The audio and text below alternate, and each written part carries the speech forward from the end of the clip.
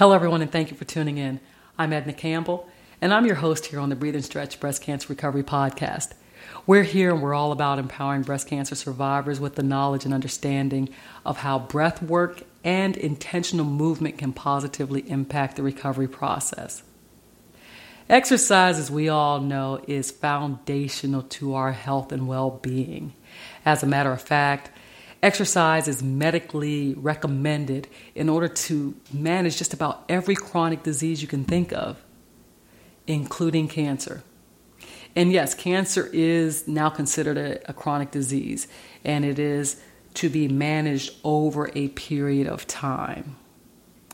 Now, as I look at exercise in the breast cancer recovery process, I've broken it up into 4 different phases.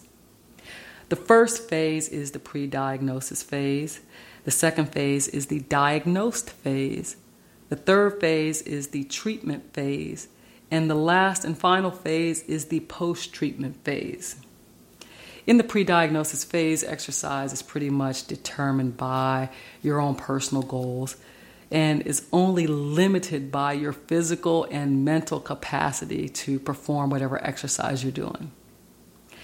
In the diagnosis phase, I strongly suggest that a shift in the focus of exercise take place.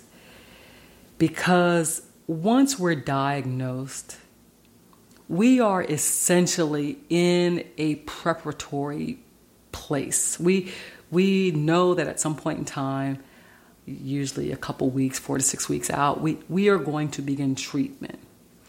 And so the focus of exercise should be in building our bodies up, okay, not breaking it down. So the intensity and the duration and all those things that would really break down muscle, I discourage. I discourage you from putting yourself through any more stress than need be. Okay, again, you want to arrive at the place of starting treatment in an optimal state. You want to be as strong and as healthy as you possibly can be.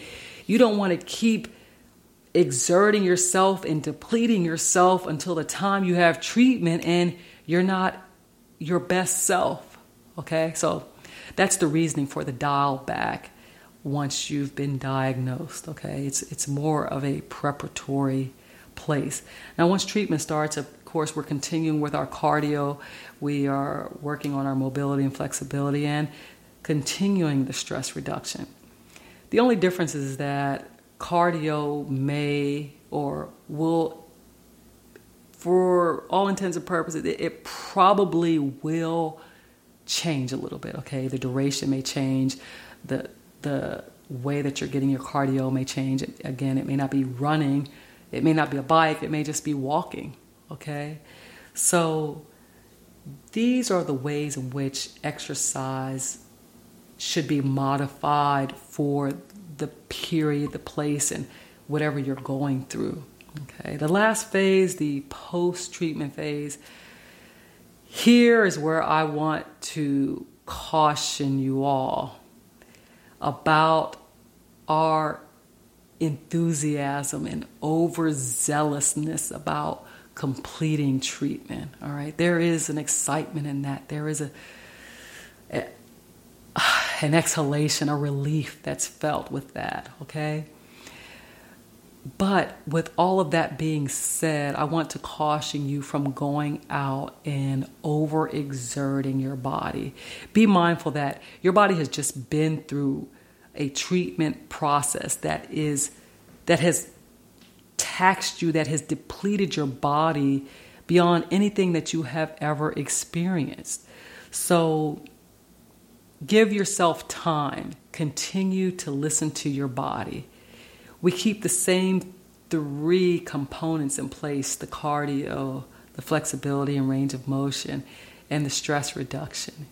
Now, your body will dictate to you how long your cardio should be if you're strong enough to shift the exercise, to go from walking back to biking or using the elliptical. Okay? Listen to your body and then gradually progress. But give yourself a window of 4 to 6 months before you start pushing yourself to the limit. Okay? Because your limit immediately post-treatment is very limited. And you don't want to put yourself in a situation where you're setting yourself back.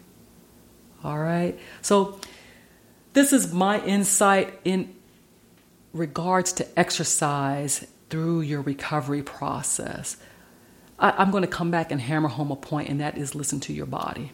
Whatever it's telling you to go, to stop, listen to your body. There is no reason to push through anything. That's self-defeating. That's counterintuitive. Don't do it, okay? Allow your body to really guide you through the process. Again, I am always thankful to have this time to continue to connect with you and to share. I welcome any feedback. I actually encourage feedback. You can find us on our Facebook page, Breathe and Stretch, and also on our website, breatheandstretch.com. I look forward to our next time. Thank you again.